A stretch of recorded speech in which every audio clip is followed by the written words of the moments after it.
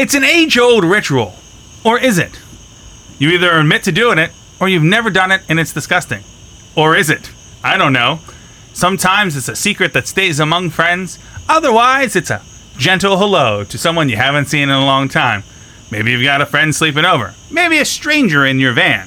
Who knows? But all I know is that somebody's gonna enjoy it. It's the Reach Around! This week on Nothing Good!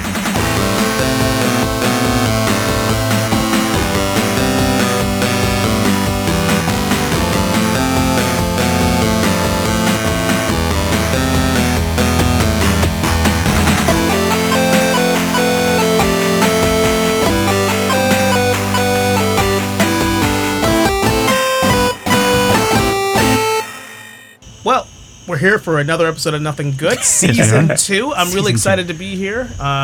Listen, I got to tell you, I've been getting some really good feedback of the last episode or so. You know, the Season 2, I'm feeling good about it. How are you guys feeling about this season so far? I feel like Season 2's got some legs. We got a little bit of energy going here. I feel like there's feels good. Bring infinite it back. I think there's infinite possibilities with Season 2.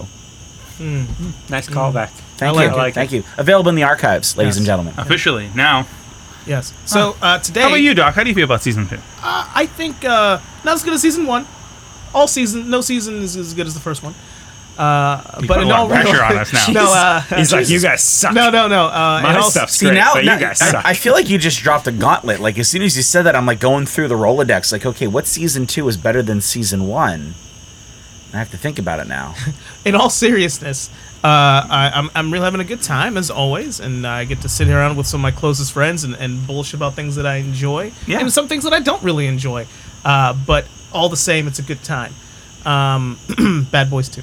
Hey, you're right. And the best part about that is, the best part, and listeners, if you've been on this ride with us all this time, sorry. And also, you'll know that the best part about covering Bad Boys 2 was that I don't have to do it ever again.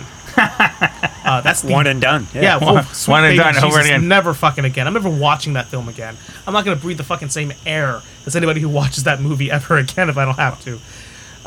So next week, Bad Boys 3. Bad Boys 3. It's not old enough. I was hoping we were going to do Bad Boys 2 Part 2. Part 2. Bad Boys 2.5 with extra chase scenes on a bridge. What year did Bad Boys 1 come out again? 96? 7? No, it was before 95. It was before Independence Day. It was 95. So it was 95, yeah. Okay, so 1995 was a good year. A lot of good movies and music came out. You know what came out 2 years after 1995? What? The Color and the Shape of the Foo Fighters. He brought it in. I thought he was going to mention Halloween Havoc. What? No. Someone says It's still going on. Foo Fighters, that's what we're talking about today. It is still going on. Still Monster Truck. There is a tear Oh my god. where we are downstairs in the basement once again and are still talking about Halloween Havoc. Our one and only 3-parter episode. Never again. Let's hope not. But you know what, though? Brutal. October's coming faster than you think, guys. Fucking And Yeti. I cannot fucking wait. It's gonna be Well, a because thing. Jeff and I were not a part of the first Halloween were not. Havoc. You're lucky for that. Actually. No, we're You're gonna do Halloween Havoc Redux, where we get to go ahead and chime in on our thoughts, and then bring it all back. Where some say it will continue. Yeah, well, they're still on top of that roof, monster trucking. You know what, though? You said consider yourself lucky that they weren't. And for most of that pay-per-view being absolute abysmal horseshit, I would agree with you. But still, I invite anyone to watch that Sting, Flair, and versus the Horseman match. Yes. That was if all the good things of WCW in one spot, that was it. And it was like the shining oasis in the desert of what the fuck is this? Yeah. But Pre-Yeti rape. Pre-Yeti rape. Pre-Hogan sex sandwich.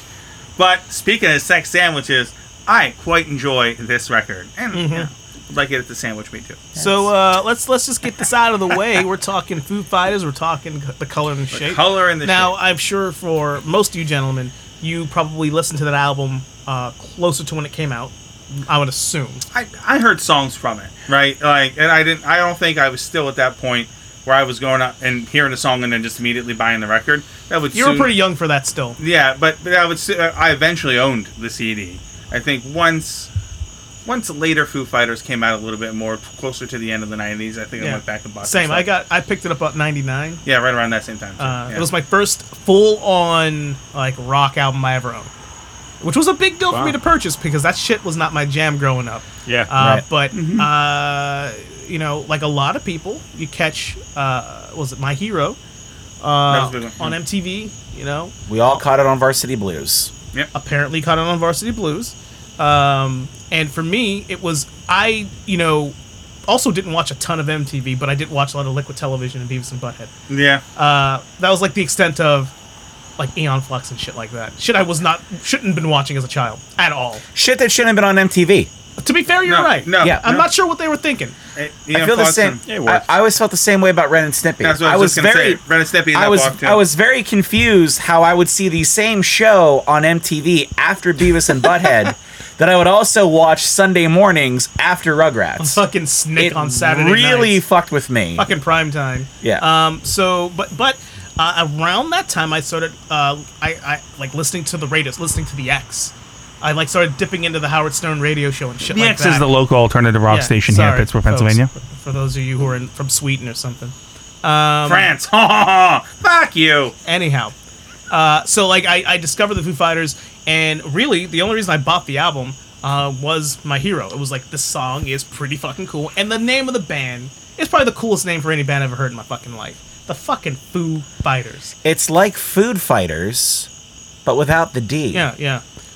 You know, I don't want to reuse a joke that's been used a bunch of times, but have we all seen the inaugural episode of Space Ghost Coast to Coast? Like the very first episode. The very first episode? I'm sure I have. Because his guest is Dave Grohl from Foo Fighters, and he asks him the question that we've all wanted to ask. So, Foo Fighters, are you the fighters for or against Foo?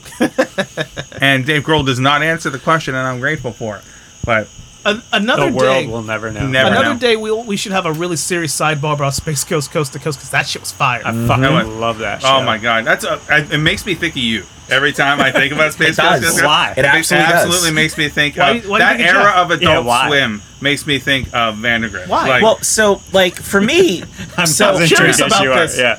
So I wasn't really as into Adult Swim before I met Jeff, because Jeff introduced me to a certain meatball, yeah, for sure. Meatwad, on Aqua Teen Hunger Force. So, and that was really, other than knowing like Family Guy, I never really paid any attention to anything that was really going on Adult Swim until Jeff introduced me to Aqua Teen, and then that just opened up a whole world. So I don't just really associate Space Ghost or Aqua Teen with you.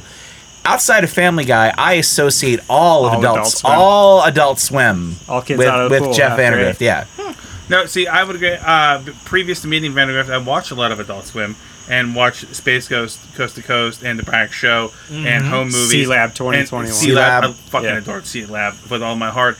But it was, and I felt like I was in this little bubble of liking Adult Swim and the music that was in the bumpers for Adult Swim, and I never had a kindred spirit who liked it as much as I did. And then I met Vandergrift, and Vandergrift liked it more, and he like opened it. He was like, "Oh yeah, that was MF Doom. That's a Danger Doom record there." And it was like, so now I equate all of that early Adult Swim with finding the kindred spirit who liked welcome. that era there. So yes, to this point where I'm if I glad think of it as an enlightened adult, that the table especially that drier Adult Adult Swim. Swim stuff. You know what I mean? That's my favorite. Well, see, and I'm going to wax a little philosophical here, because this is actually a big part of my character development in life, is that I always liked that kind of shit, but the people around me from, say, age 16 up to about age 19 or 20 before I met you, they didn't like that kind of shit. Everybody was into sports. That was like the big thing, you know, at 11:30 at night on a Sunday, I'm watching fucking West Coast baseball games. And then like I meet Jeff, and then I meet you, Noah, and then, you know, Jones. We didn't really have those kind of conversations early on about that. But like I started to find people that were like, well, shit, these guys are pretty fucking cool. No, I thought you were on speed. Yeah. It happens. This is before I ever had really like caffeine too. No, Can you imagine that? there was no, when you met an early Noah Brown, there was no way to describe it. There was no reason for it. There was nothing causing it. It just existed. It just was. And if you It was a whole thing. if you understand what I'm saying, then you fucking have met Noah Brown. But like, I ended up meeting these people that had the same fucking interests that I did. And it gave me an opportunity to really open myself back up to that world and realize it's fucking okay to watch the cartoon at 12 o'clock at night on Adult Swim. Oh, yeah. That it's really fucking cool to watch the cartoon at 12 o'clock on Adult Swim. And as weird as it is, there's a whole bunch of other people that fucking get it. Yep. And in my again, as I say, my character development in life, that really allowed me to feel more comfortable. We always had this thing when we were growing up where there was Dave O'Mac, there's the persona. And the persona always had to show up. It was that kind of stuff that made me feel okay to be Dave again. To kind of let that stuff come out. So nice. I definitely owe that to these gentlemen sitting across from me here at That's this table. pretty awesome. Yeah. That's pretty nice. dope. I appreciate Yeah. that early Adult Swim Yeah. stuff. Super good. But that's what I think of when I think of the name of Foo Fighters. To bring it back around. Let's get I think it about back, baby. Space Full Ghost, the circle. first Listen, yeah. episode. I right. need to stop name dropping Space Ghost because this is some serious shit. Yeah. We could get into Some of the We're funniest gonna- shit I've ever seen on just random Yeah. TV. Oh my God. So let's add that to the So list. Listen, fucking good. last episode, I didn't have an opportunity to go down a fucking rabbit hole, so you better believe I'm going to fucking double down on Double this up on one. it because you're too busy getting your mind blown I by was too- Otherworld. Jesus Christ, the fucking story, like VH1 storytellers sitting here watching you guys talk about that game was just amazing. Well, now here we are. Speaking of VH1 storytellers, talking about Foo Fighters and what has to be wasn't their first record, but it's the most important. Easily. Yeah, because their first album was basically just Dave Grohl. Yeah. Yeah. So this album, even though it's the second Foo Fighters record, it was the first Foo Fighters as a Yeah. band Yeah. record. In '97, I was not in Pittsburgh. I was back home in Ohio where I grew up. Wasn't a huge Foo Fighters fan. I liked a couple of the songs off this album. The first Foo Fighters record I bought was actually the next record that came out in '99, Nothing Left to Lose. That's one with Learn to Fly on it, right? Yes. That was the first one I bought as well. Yeah. So I might be the odd man out. I'm not a huge fan of this record. Half of it I like, half of it I don't. We'll get into that, I'm sure, here over the next few minutes. For sure. So when did we? That's a great question, and we'll kind of link it in here. Dave, you can start us off. When's the first time you heard one of the songs from this record? You had mentioned hearing it on MTV, but Dave, when is the first time? I want you to elaborate, Doc. But Dave, when's the first time you heard any song from this album? So, when this album came out was an interesting time in music because in '97, the grunge scene is waning In a lot of ways. in a lot of ways. A lot of those singers, Stone Temple Pilots, Scott Weiland's having a ton of problems. Oh, yeah. Right? Music is transitioning, things getting a lot more poppy. And I was thinking about this on my drive. New metal was rising. New metal is rising. There's a big shift in music. And I remember, I'm thinking, okay, so 1997, when this came out, what was I listening to? Because it wasn't Foo Fighters. I thought it was a little weird. It's like, all right, well, so, Noah, please don't take offense to this. I fucking love setups like that. He's gonna take give me that offense shit. to it. Get it. I had this weird thing. So, fucking Dave Grohl, here's the drummer from Nirvana. First off, what's the drummer? This is my mindset here in 1997, right? Not knowing my fucking ass from a hole in the ground, right? What is the drummer from Nirvana doing playing guitar and singing? That's not what drummers do. Fuck this band. Big Me, fun video, won a lot of MTV Video Music Awards. Kind of all right, not, but who's this fucking guy who can't grow a fucking mustache or beard to save his life? And I say that because I look at you, Noah, and I think of you as a young Dave Grohl. Okay. And that appearance where just the inability of not being able to grow facial hair. Nice. Incomplete mustache. Because for Monkey Wrench, there's a lot of extreme close-ups on his mouth when he's on the fucking microphone and everything. Temper, and there's this 5 fucking hairs there. And I'm like, fuck this band, right? I'm gonna go ahead and listen to Matchbox 20. I know. Like I said, I didn't know my ass from a hole in the ground. Weird flex, but Okay. continue. Listen, I didn't say it wasn't going to be a weird flex. I'm just telling you what was going on at the time, right? So I was probably, because this was really my first time discovering music. Yeah. Discovering music on my own. I had a lot of influence from my family, especially my brother. And my brother is a huge fucking 80s hair metal guy, you know, Anthrax, Megadeth, Metallica, I was Def like Leppard. proper metal, not just not proper, like right. Poison, Skid Row. But My like my actual- brother didn't really go down towards, you know, Nirvana and Pearl Jam and Stone Temple Pilots and everything. So the grunge scene was kind of like, I'm not going to say it was like forbidden in the house, but it was kind of like a little bit looked down on. It's like, what do these fucking guys think they are, right? So, you know, when I started discovering music on my own, because I'm in middle school around this point in time and everything, and starting to listen to shit that wasn't mine, and it's like, all right, you know, I'm digging Matchbox 20. I'm really digging Goo Goo Dolls. They're still kind of more rock at that point They in were. time and They stuff. hadn't gone full Right. your mom's favorite band yet. No, they Yeah. weren't. They definitely weren't at that point. You know, Iris hadn't come out yet.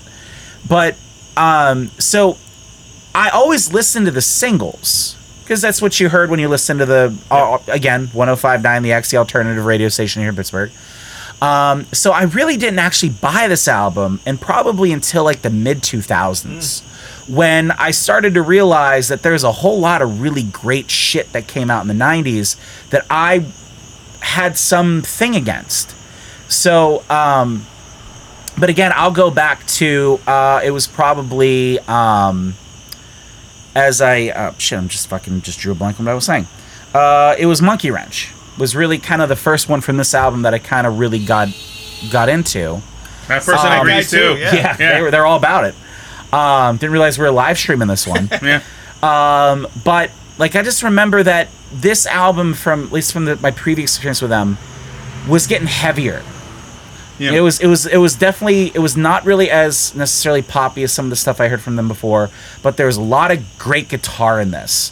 And this was one around the time that, as I started getting into Foo Fighters, is when I started playing guitar.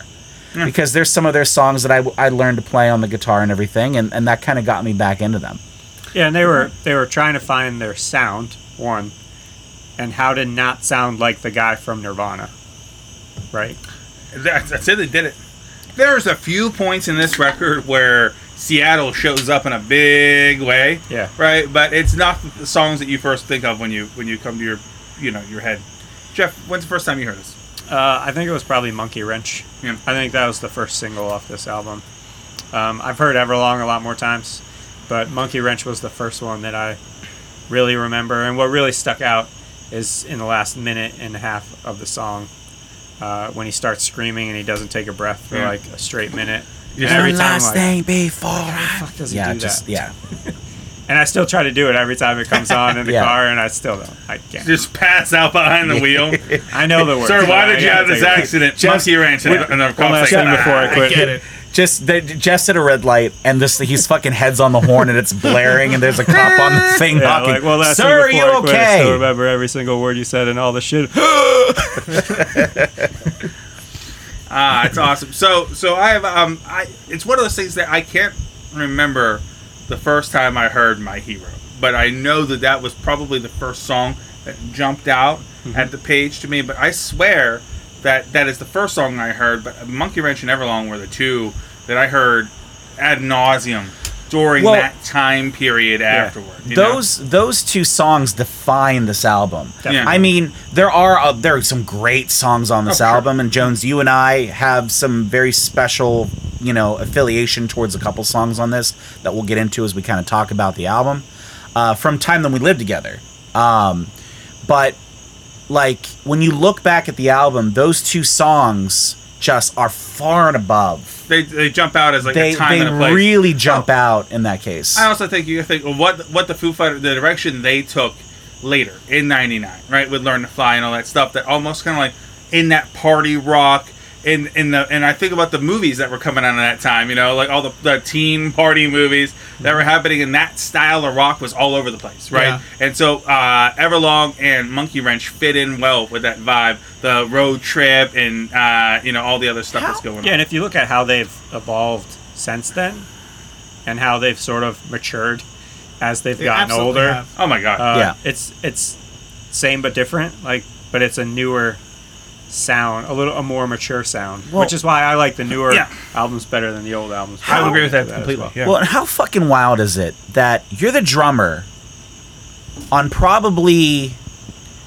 the greatest song that has probably come out in the last, 40 years? Yeah, it smells like Teen Spirit. Smells Like Teen Spirit. And, tragically, your friend, depending on your viewpoint, committed suicide, right? And you're left. What do you do? And not only what do you do, how do you do it so it's not like what you were just doing? And you did it. And how do you figure that out? Because I think now, especially when you look back on Foo Fighters and Dave Grohl's place in rock and roll, there aren't a lot of bands nowadays that are just pure rock and roll bands. Rock and roll has definitely taken a back seat Oh, God. in the last for 20 years. it years. has. For years. Um, He's the last one. since that early 2000s push when you had bands like Linkin Park and Godsmack and Papa Roach Godsmack. and listen, man, that They were a first thing for a album, time. They first were. album slaps. That They first were a thing. Godsmack, he just They're wants fucking everybody great to. live. Yeah, oh, they yeah. are. The drum solo. Oh yeah. Oh, yeah. Yeah, that drum solo outdid that Metallica concert. It did. It did. It did. But to think how you have to find your place in that world and what that pressure would have to look like, and then you fucking did it. I'll tell you And how not you do only, it. yeah, good, Vision. yeah. That's it. You have vision. You know what you're trying to do. That's Yeah, it. and I mean, Oh, yeah. to rebound from what happened to Kurt Cobain, I mean, look what happened to Chris Novoselic. He packed up his shit and went home He did. Yeah. for years. Yeah. Only to occasionally show up at like a Hall of Fame or Yeah. here and there. No, but 100% no. And to not only do it, but to the fact that you can be the drummer for Nirvana, and now generations, not only just the generations after, but the people who lived through Nirvana do not immediately associate you with Nirvana. That's a mission accomplished. Yeah. And a job well done. And he did something that I always argue with a few people that we are mutual friends of ours, that they hate it when a band changes their sound from an album to the next, right? Which I never got, because I would much rather an artist evolve than do the same thing over and over again. Like, our dads listen to music that doesn't evolve. Van Morrison hasn't evolved, Yeah. right? Right, yeah. Like Poison Yeah, never hair metal stopped is being still hair Poison. metal. It's yeah, never right? changed. Right, but Yeah. and regardless if you When was agree the with last, it or nobody bought a Poison album after 1993. Exactly. But, Right? and regardless if you agree with it or not, Metallica changed their sound like 4 times, right? And a bunch of different bands and people evolve. Dave Grohl has found a way to evolve his songwriting and his recording process, but still keep enough of that flavor and that vibe of it, which is himself, distilled enough through all of it to where you can listen to a song from The Color and the Shape, then listen to, which I think is one of the better records, period, regardless of Foo Fighters, in the 21st century, which is Concrete and Gold from the Foo Fighters. And you put that record in, and you're like, oh, that's the Foo Fighters. It's different. They've learned to play more. They do better. Taylor Hawkins was just still doing that. Da-da-da-da-da-da, like that same Dave Grohl feel that they do in every fucking Foo Fighters record, but the song content changed, and you don't really care. Talk about fucking Taylor Hawkins for a second, too, Oh, man, right? yeah. So, this guy, God fucking rest his soul, too, by Okay. the way, right? He takes over for one of probably the most influential drummers Ever. Like, Dave Grohl doesn't need Taylor Hawkins to drum on these albums. Nope. He can just go ahead and just drum it and just loop it in, and that's it. He doesn't need Taylor Hawkins to do it, but he fucking wants Taylor Hawkins to do it. You know? So, does. and If one of the most influential drummers of their generation chooses you Yeah. to be their Well, drummer, Taylor then- Hawkins is like Alanis Morissette, Dave Grohl. dude, fucking that. Alanis was big. Alanis at that was time. huge. Yeah. He was at her that drummer. point. He was her Yeah, that was touring big drummer. money. She was That was big money to God, turn down. dude. In Dogma, you know that I know. shit better than anybody. No, I do know. I tell you what, that's but he chose. You it's like oughta Indiana know. Jones. He chose wisely. He chose Like, he- wisely. He yes. did. He did. So, Doc, when's the first time you heard a Foo Fighters song specifically? A Foo Fighters or song? this album. or this album? Because, Which- well, it's the same answer across the Yeah, board. yes. My Hero was Yeah. the first song, and I didn't hear Monkey Wrench, and I remember, I'm pretty confident, because it's a very specific sound. There's a very specific vibe to it, until I listened to the album. Yeah, 'Cause because I get- that Monkey Wrench came out before the album. Yeah. It was the first single before the album. Yeah, I didn't watch a ton of MTV during, back when there were videos. But the My Hero. Remember that? It's not played- just ridiculousness on loop all day, every day. I have YouTube for that. I don't need fucking ridiculousness. But yeah, my hero, and I think that song's a fucking bop, and it still is. It still is. It still sounds so good, and it's got an energy to it. You know. He's ordinary. Like, I love that. Like, the song, I'm sure there's meaning behind all these songs, but the song doesn't have much depth to it. It's something to chew on, but it doesn't have to. It's a Transformers style song. Yeah, if that makes song sense. has been used in so many motivational videos since the late 90s. It's insane. But it's perfect for it. Yes. Whenever he gets him paid, do it. Speaking of which, that was also the song that was used in my midterm project in film school. As I did a Mary Lemieux fictitious biopic trailer, and I started with Linkin Park in Reanimation, and then transitioned right into My Hero, and then did a 2-minute thing, which one day I'll get that shit loaded to the internet. So because of that, I fucking listen to that song over and over and over again for like a whole fucking week nonstop. And I still fucking love that song. That song did not weigh down on me in any way, but over listening to it. And I just love how that too, it just fucking opens with that drum. Oh, that's iconic. You know what And you're we getting use into the with phrase first 10 iconic. seconds. We overuse iconic today in this day and age a lot, but the beginning part of My Hero is fucking iconic. And I thought it was really ironic that is easily probably the most iconic first 5 seconds. Maybe you can make a case for Everlong, right? But the most iconic 5 seconds of a song on that record, and it's the song that they least repeated that sound and vibe of going forward in their career, was My Hero. Like, he's like, all right, good, don't touch it, but let's do more of that drive and rock shit that we do in Monkey Wrench. Let's do that for 2 albums until we do one by one. So I'm gonna And then ask all the my question: your favorite song on the album? Perfect question. To start, Jeff, where you at? My favorite song is Everlong it's a good song. from the album. Everlong's a really good It's song. a really good one. Fun fact: Everlong has 235 million views on YouTube, which is 5 times the other songs on this album, at least. Only topped by one other Foo Fighters video, which Pretender? is The Pretender, which Of has course it over is. 500 million. Fuck, well, views. Pretender's such That a good that might have song. that might have been 500 mil just from me. Honestly.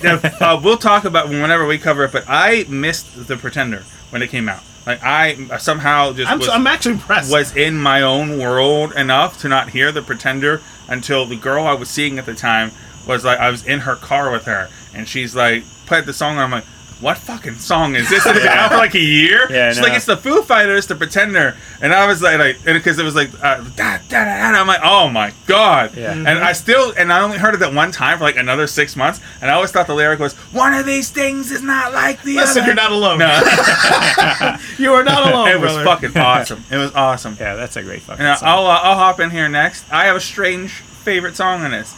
I love See You.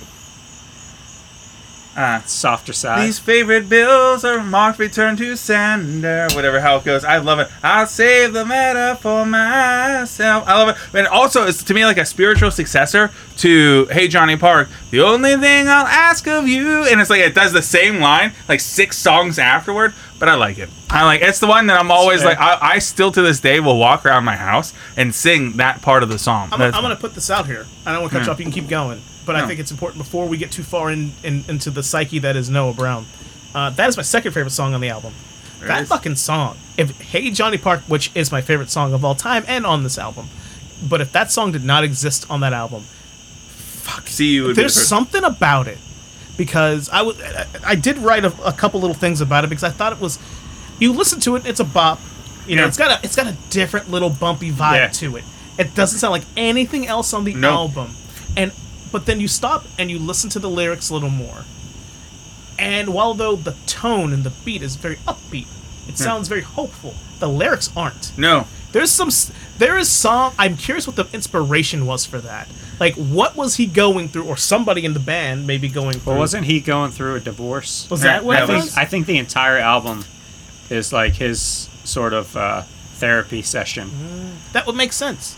Yeah, no. The way I like about it is it does stand out on an album that's frankly very good.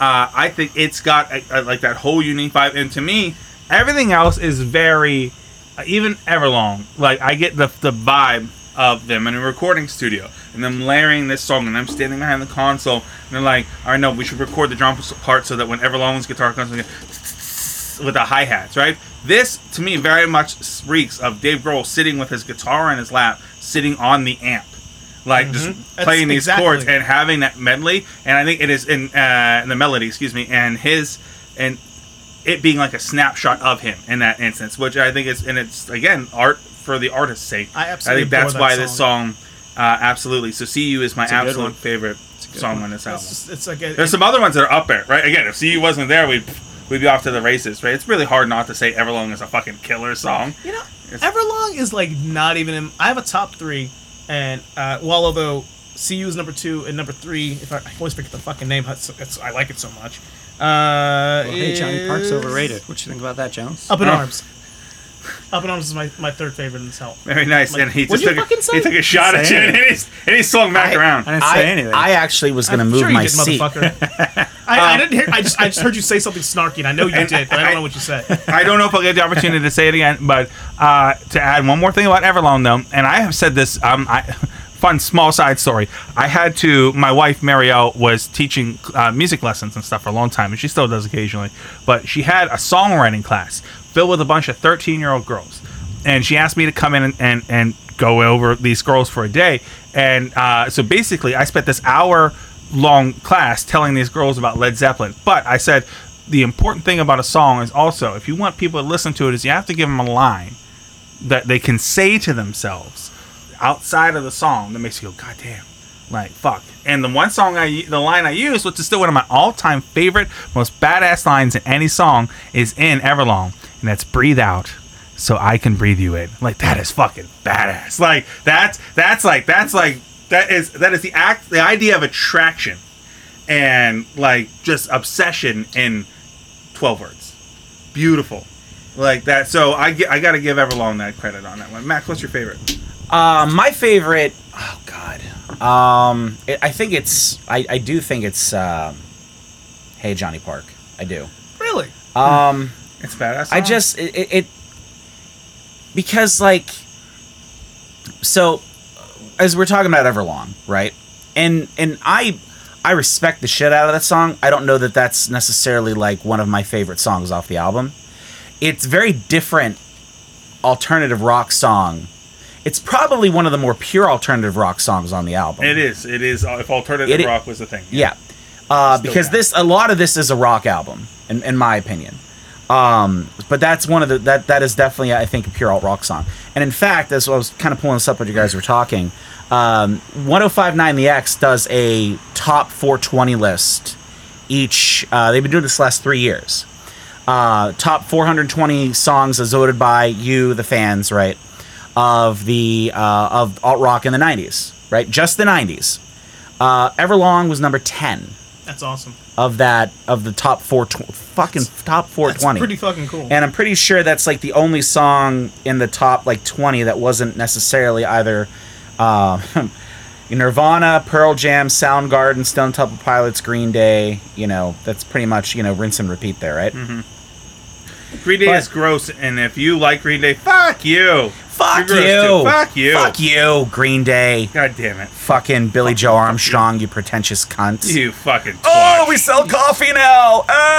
Fuck you. She's never listening to this. I don't give a shit. I'm specifically talking to Green Day. Fuck you. I'm specific. I hope somebody takes a cactus and does something terrible to you with it. I hope you sit on a cactus. Yeah. Just enough that it like ruins your weekend, not enough to like ruin your life. Oh, I'll go further than that. But I want to elaborate, because we're talking about the color and the shape.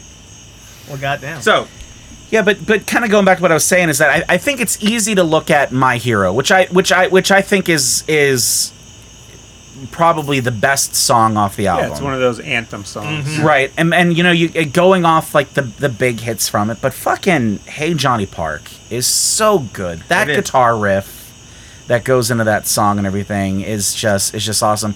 And you know what, Jones? I attribute that song to you. Oh, 100%. That is That a song is- Herb yeah, Jones. There are songs that I attribute to people in my life. You'd think it might be a Linkin Park song or something like that, but no, it is "Hey Johnny Park." Not only just because you really kind of like introduced that song to me. You're like, Mac, this fucking song off the Color and the Shape. You gotta just listen to it. But like, we played that song in Rock Band when that got downloaded so many times. Yeah. That got on Oh. the playlist. Yeah. That and Learn to Fly, obviously. Oh, wow. Oh, no, man. Well, No. the fly, Jesus Christ! I can't But- tell how many times we played that. But there fucking was song. that whole, and of course, I would be really remiss if we were talking about this album and also talking about Rock Band to not mention to our dear sweet listener Aaron Steinberg, a devoted listener, might I add. devoted how nice. listener. What up, Steinberg? What's What up, up? man?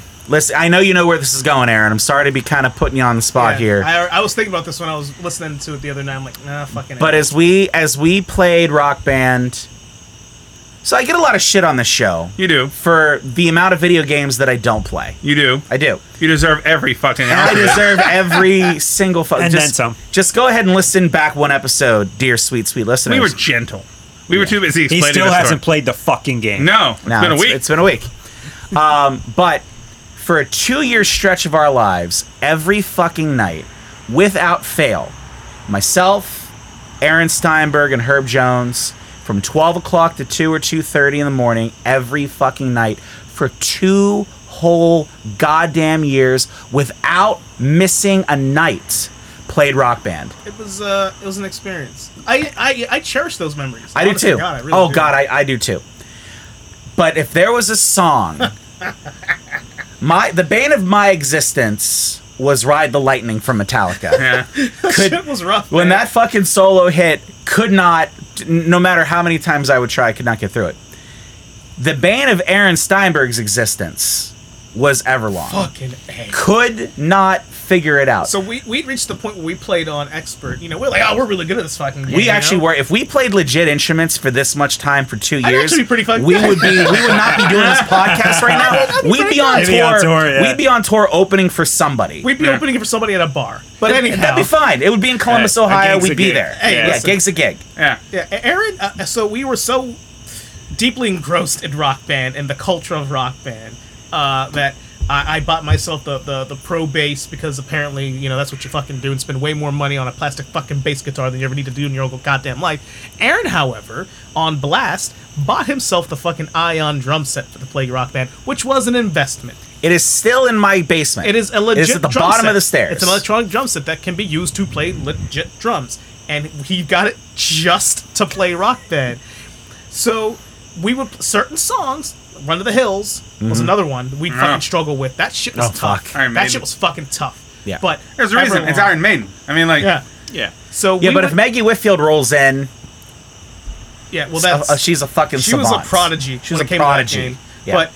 But if there was a single game that Aaron doesn't get frustrated often. Not audibly, not visibly like that. But we'd play like, you know, rotation, like the game would pick songs for us to play, and it'd be the last fucking song of the fucking set. And Everlong come and Aaron would just go, fuck. And he'd try.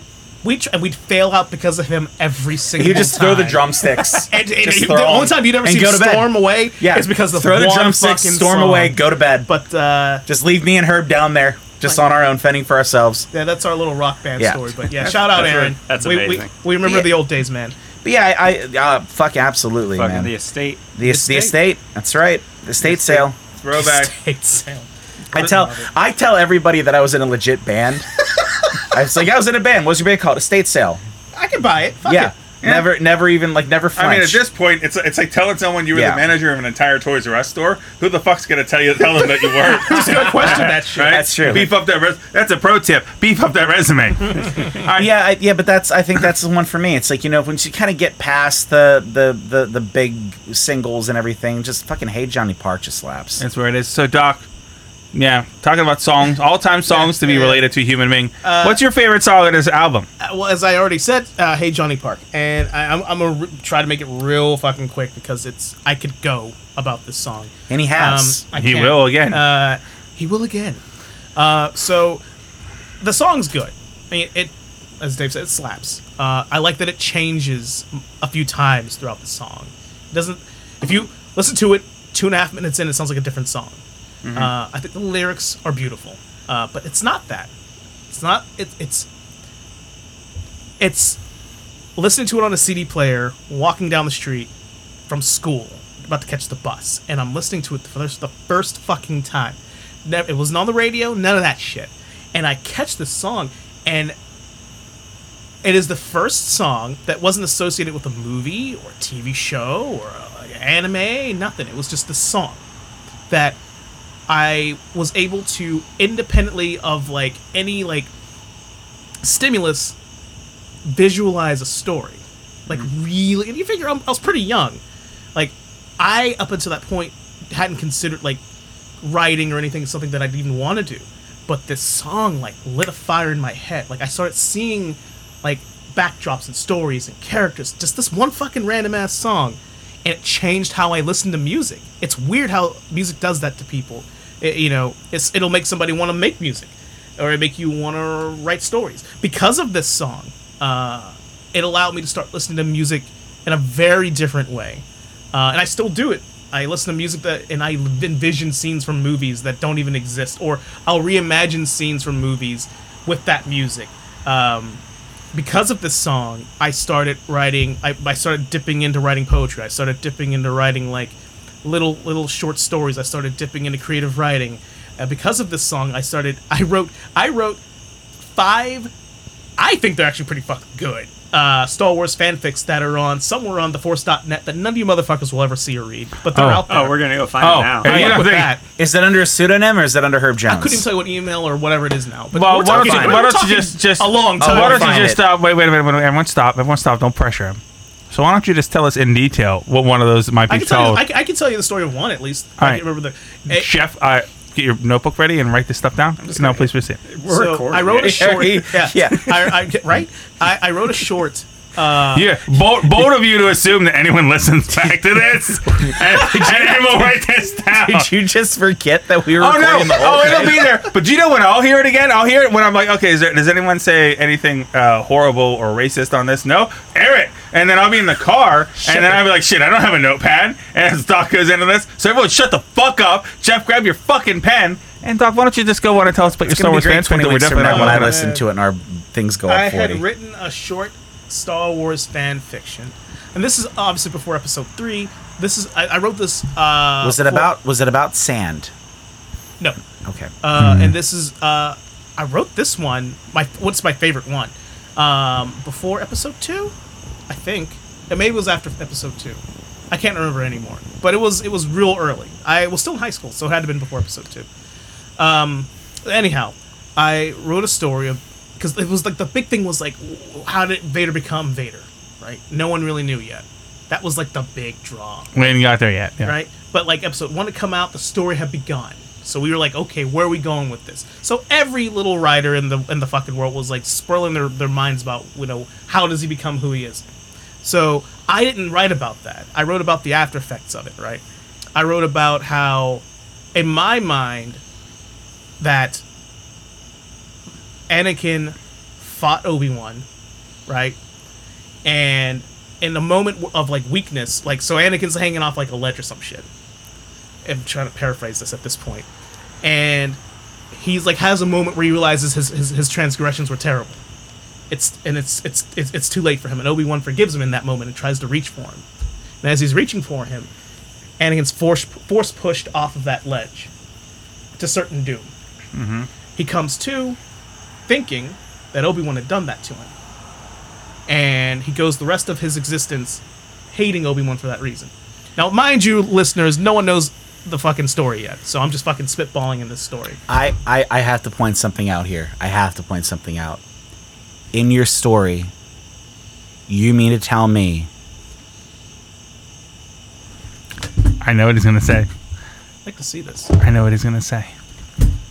Dave's injured, so he's just plodding Yeah, around. you're it's been a while. He's pulled his A pants while. out, and he's gonna scooch back. This is great audio Great content. listening. It's ASMR. Obi-Wan had the high ground. Mm-hmm. Yeah. It was always meant to be. Yeah. Always meant to be. variables and constants and variables. So anyhow, after he comes to in like some medvac situation, and Obi-Wan's there, and he tries to like talk to him, and Anakin wants nothing of it, and Obi-Wan leaves him, like fuck you, basically, you are whoever you are, thinking that this is just what he is. He's gonna be like a handicapped, scarred victim who's on like an iron lung. Handy capable. Yeah, Keep going. Years later, as he is now Darth Vader, and thank you, I appreciate that. He's trying to give me a dat first. Vader he's like walking through the Emperor's fucking like museum of like Sith relics and shit, and he comes across a lightsaber hilt that belonged to his former master that he had murdered, and he goes to reach it. He had never seen it before, and he didn't realize that Sidious was nearby, and he force pushes him out of the way, like you don't touch that, And in that moment, Vader recognized that feeling, that force, that he remembered it from all those years prior. That it was not Obi-Wan who'd done it, but it was this motherfucker. It was all this time. It was him, and then he kills him.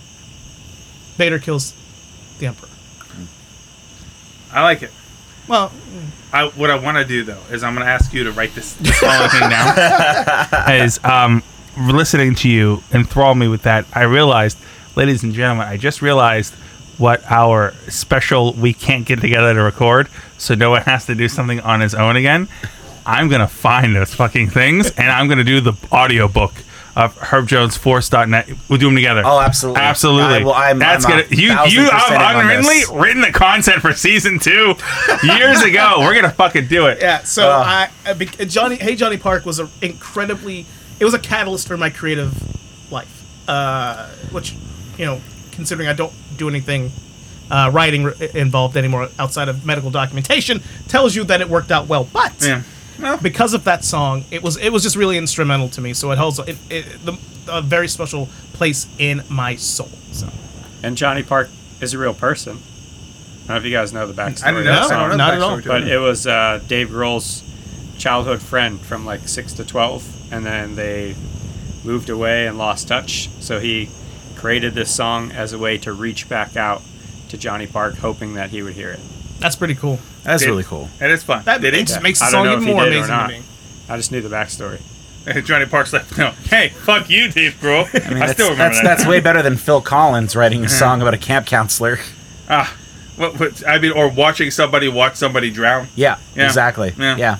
Yeah. Yeah. So Or anything from the Brother Bear soundtrack. yeah. So Yeah. I did not list "Hey Johnny Park" as my favorite track, but I did list it as my sleeper track on this album because that fucking guitar riff.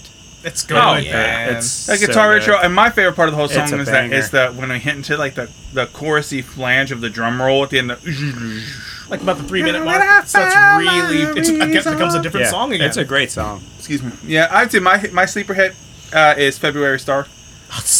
That is my sleeper fucking song. That's my jam. That's my sleeper That fucking song song is right too. there. beautiful. That Yeah. song is so good. So good. And it's one of those things that, listening back to this, it's one of those songs that if you're doing your own personal Foo Fighters playlist, you throw it on there and you don't forget about it, etc. But you're listening to this album, by the time you get to February Star, you've already gone through a better album than most people's entire albums, and you're just past the halfway mark. And then you get there and you're like, ah! So yeah, it's a great song. It's subtle where it's subtle. It's still Dave Grohl being Dave Grohl. That's my sleeper hit. Doc, what's your sleeper? The funny thing is, it's not even I don't have one technically. Don't be upset about it. But it's less about. Up in Arms is my sleeper, but it's also like one of my favorite songs on the album. But it's like when I was younger, I didn't like it. I just didn't like it. And then as I got older, and you listen to an album a billion fucking times, I'm gonna put a seed out here to see if you guys understand this. You know what the song reminds me of, and it always kind of has. Not the beginning where it's like real slow, blah blah blah. Mm-hmm. It's when it picks up the second half of the song. You know what it sounds like? You know what it makes me think of? Scooby-Doo. Think about it for a second. That the way it just picks up. Yeah. It's a very like imagine them running from the fucking monster, you know, like It's just the hallway where they're just going through the room. It sounds like a song that would be in a Scooby Doo movie or a Scooby Doo cartoon, and I love that shit. But that's It probably would have been in the Scooby Doo with Freddie Prinze Jr. if they could have fit it in there. Yeah. Yeah, it's like it's like about, what 52 seconds in, and then like 100. It's like a minute and 40 seconds of just Scooby Doo goodness. They should do a middle-aged Scooby-Doo movie. Like, if they brought all of them back for Scooby-Doo 3, everybody would go fucking see that movie. We actually haven't gotten a chance for Noah to be a horn dog yet in season 2. So now's the time that we've mentioned the adult Scooby-Doo movie, because let me tell you. Is it Daphne or is it Velma? Oh, it's Linda Cardellini. But every fucking ounce of my body, it's Linda Cardellini. And Linda Cardellini, who plays Velma, has aged so fucking well. And the fact that she's like in Green Book, and I didn't know she was in Green Book, and here I am expected to see like this, the story about unlikely friends and growth in a time period where it wasn't acceptable. Then Linda Cardellini goes in. Now I got to deal with this shit the whole time. The whole time. Listeners at home, no, just pointed at his dick. Right Yes, at his belly. right about Like, it. just Two hands. Two hands. Two hands at my Because you dick. always do two hands. Yeah. Well, one is like accusatory, like look at my dick, and that's not fun. Two hands is like, hey, look at what I'm bringing to you now. May I go down my second sidebar of the episode real Please. quick? As we're do. talking about two hands at your dick. Yes. The very first thing I ever worked on professionally, ever, I was a location manager for the show Eliminate back in like 2004. Mm-hmm. And they were using my swimming pool that I was managing, so I got to kind of like do the show and everything and work on it that night and stuff. And it was the final 2 girls, and there was the one guy, and he had to pick from, the 2 of them. As the show, everybody, they started with like 5 girls, and then down to 4, then 3, then 2. They go on this like day-long date, and he eliminates a girl after each one until like the final one. So, one of the things they always did in the show is somebody was going to get naked at the last date. So, of course, we're in a swimming pool. So they're swimming in the pool. He's going to take off his bathing suit. And he covered himself with one hand. Now, a lot of the residents were kind of sitting around, like standing outside the pool, like on their balconies and stuff. And I remember looking up, and the dudes like looking down, laughing at him, and doing like the little small dick thing and everything, and pointing out and laughing. Which always, dear, sweet. Listen, French listeners, you're always naked anyway, so you already know this. But when you're going to be on any visual medium and you're getting naked, whether you need it or not, you will always use Two hands. Yep. Wise words. Yep. Perception Use 2 is hands. key. Always. Yes. Perception is reality. Perception is reality. Yes. Exactly. Thank you. 100%. That's a good sidebar. Yeah. That's a good sidebar. But yeah, we will at some point undoubtedly do the 2000 Scooby Doo, just because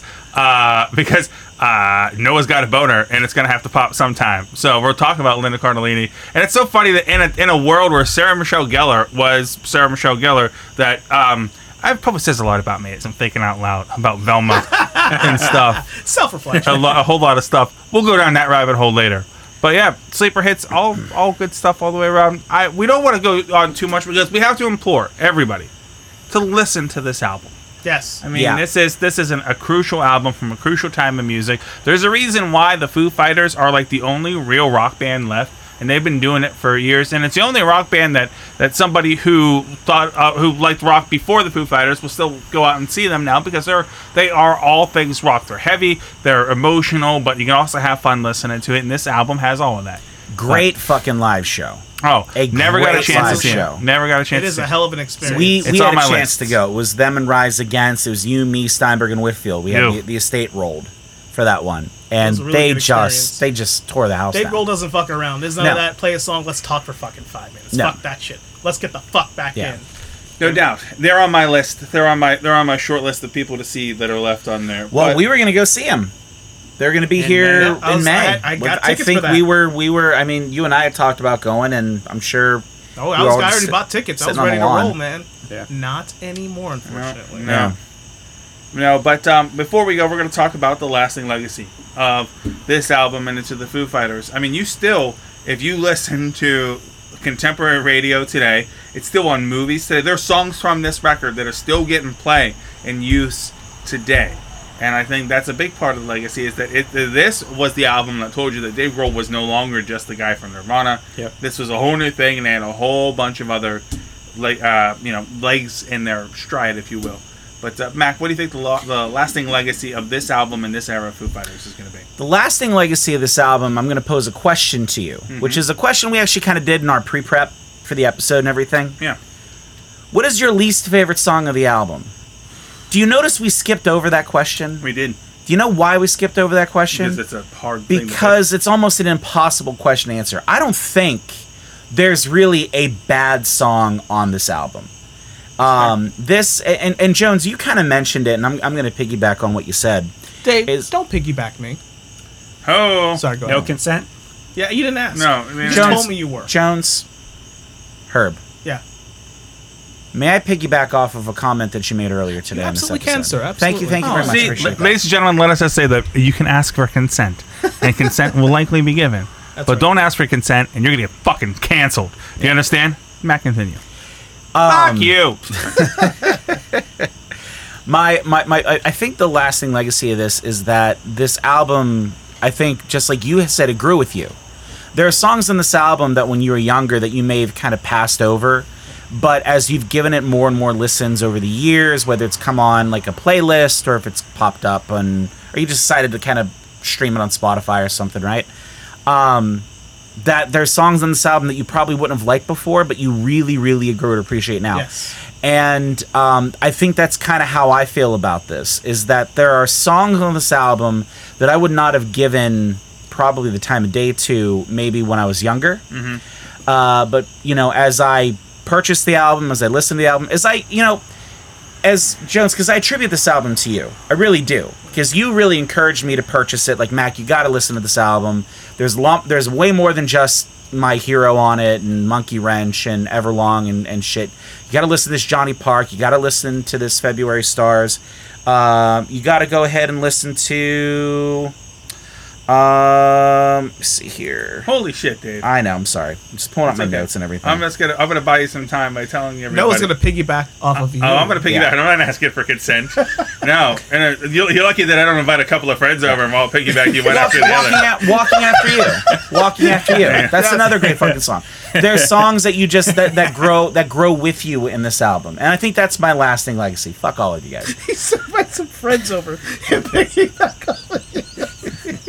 Good old train of piggybacks. Oink oink, motherfucker. I don't fucking even care anymore. Goddamn. I think that's my lasting legacy, is that this album, there are songs on this album that grow with you as you've grown and matured as an adult, and I just think it's a great fucking album. By the way, you asked me a question rhetorically, but I had an answer. It's My Poor Brain is my least favorite song on this That's album. what I wrote down too. Yeah. That song is fucking all over the place. It is. He doesn't Yeah. know It's what he messy. wants. He's like, It's fuck it, messy.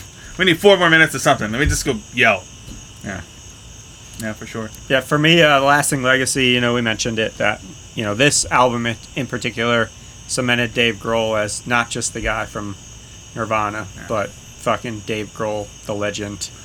And if anybody has a chance to read and or listen to the book that he put out last year, it's called Storyteller, Tales of Life and Music. It's the memoirs of Dave Grohl.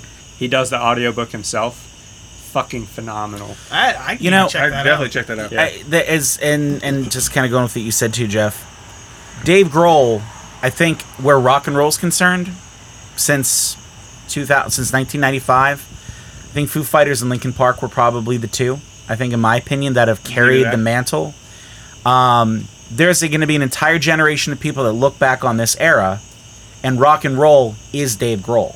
Yeah. And Dave Grohl is rock and roll. He earned it. He epitomizes it, and he's super fucking humble about it. He doesn't have like that big rock star ego, even though he's like one of the biggest rock stars on the planet.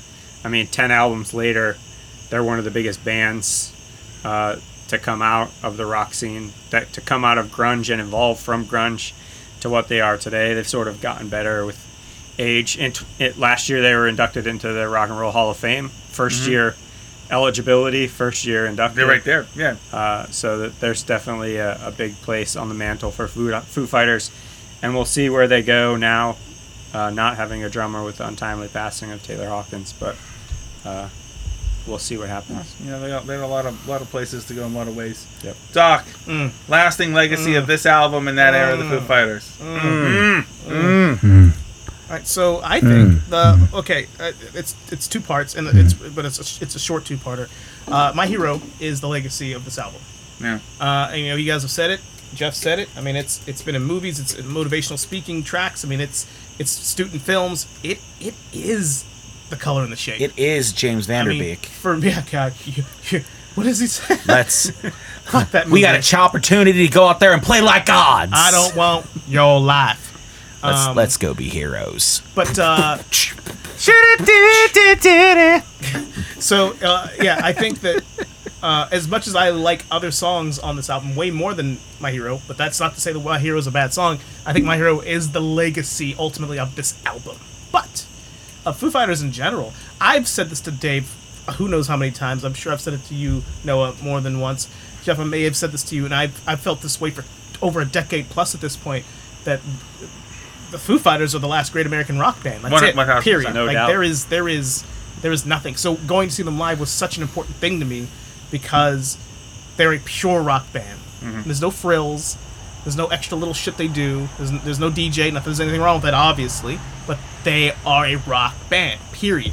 They don't try to be anything else. No, and they again, you know, like, you know, Jeff was saying, they don't come across as pricks. They don't come across as wasting your money. The show they put on was amazing, and it was worth every second of it. The drive, the wait, the expensive drinks and food was worth every red cent of it.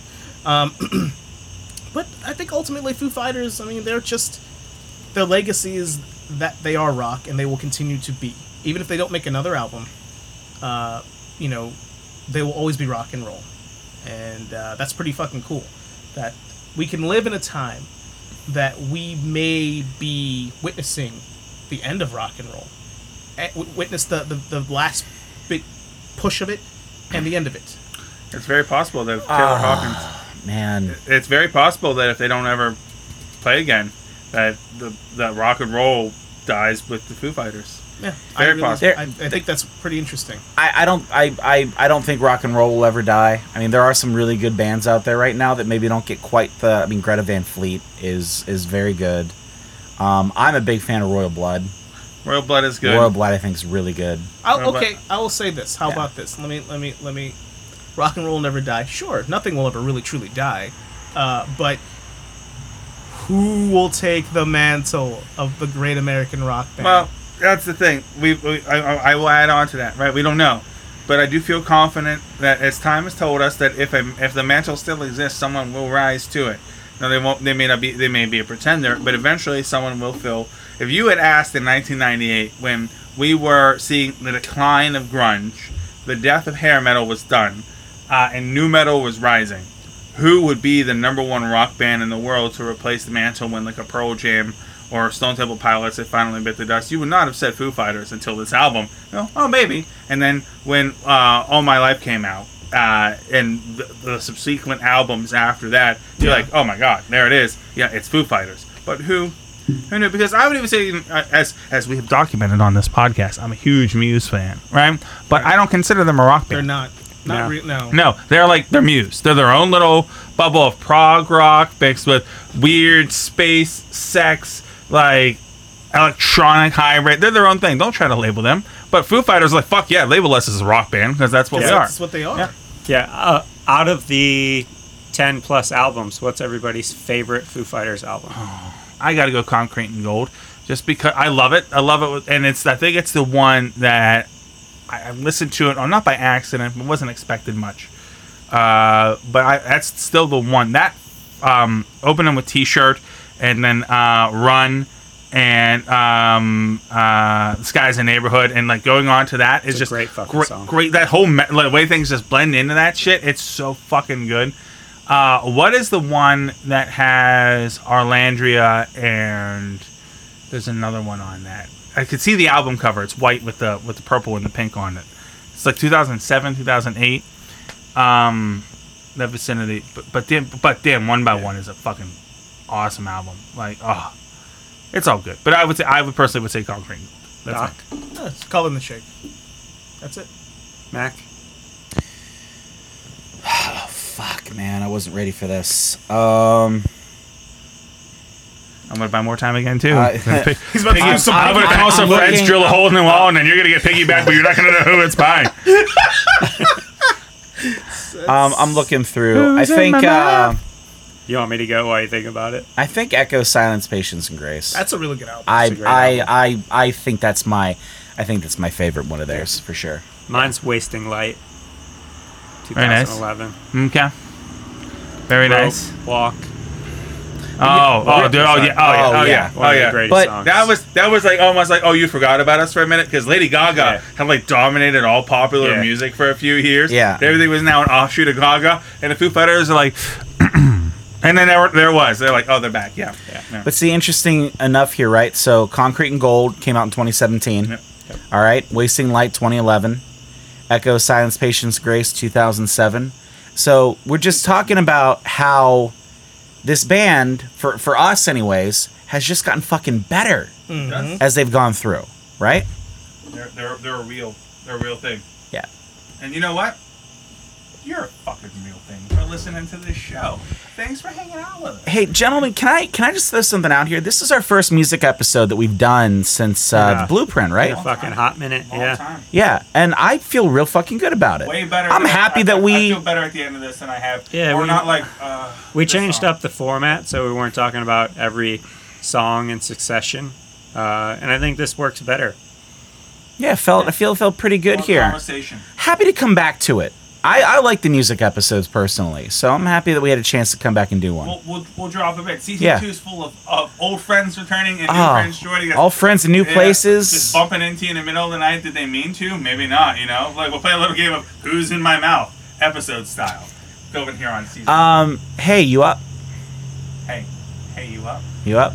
Remind me sometime to tell our listeners about the time I catfished at Cracker Barrel by beginning, "Hey girl, you up?" And I went into a whole thing about putting my dumplings in their mouth and this whole thing. Guys, there's no exaggeration to this. This is 100% true, and we all lived it. Yeah, it was there. I remember. Cracker Barrel knows. I remember. You fucking slut. And anyway, you know who's a slut? Fucking you, the listener, for more of this podcast. And we're gonna be back next week. Doc, do you wanna tell them what we got coming up?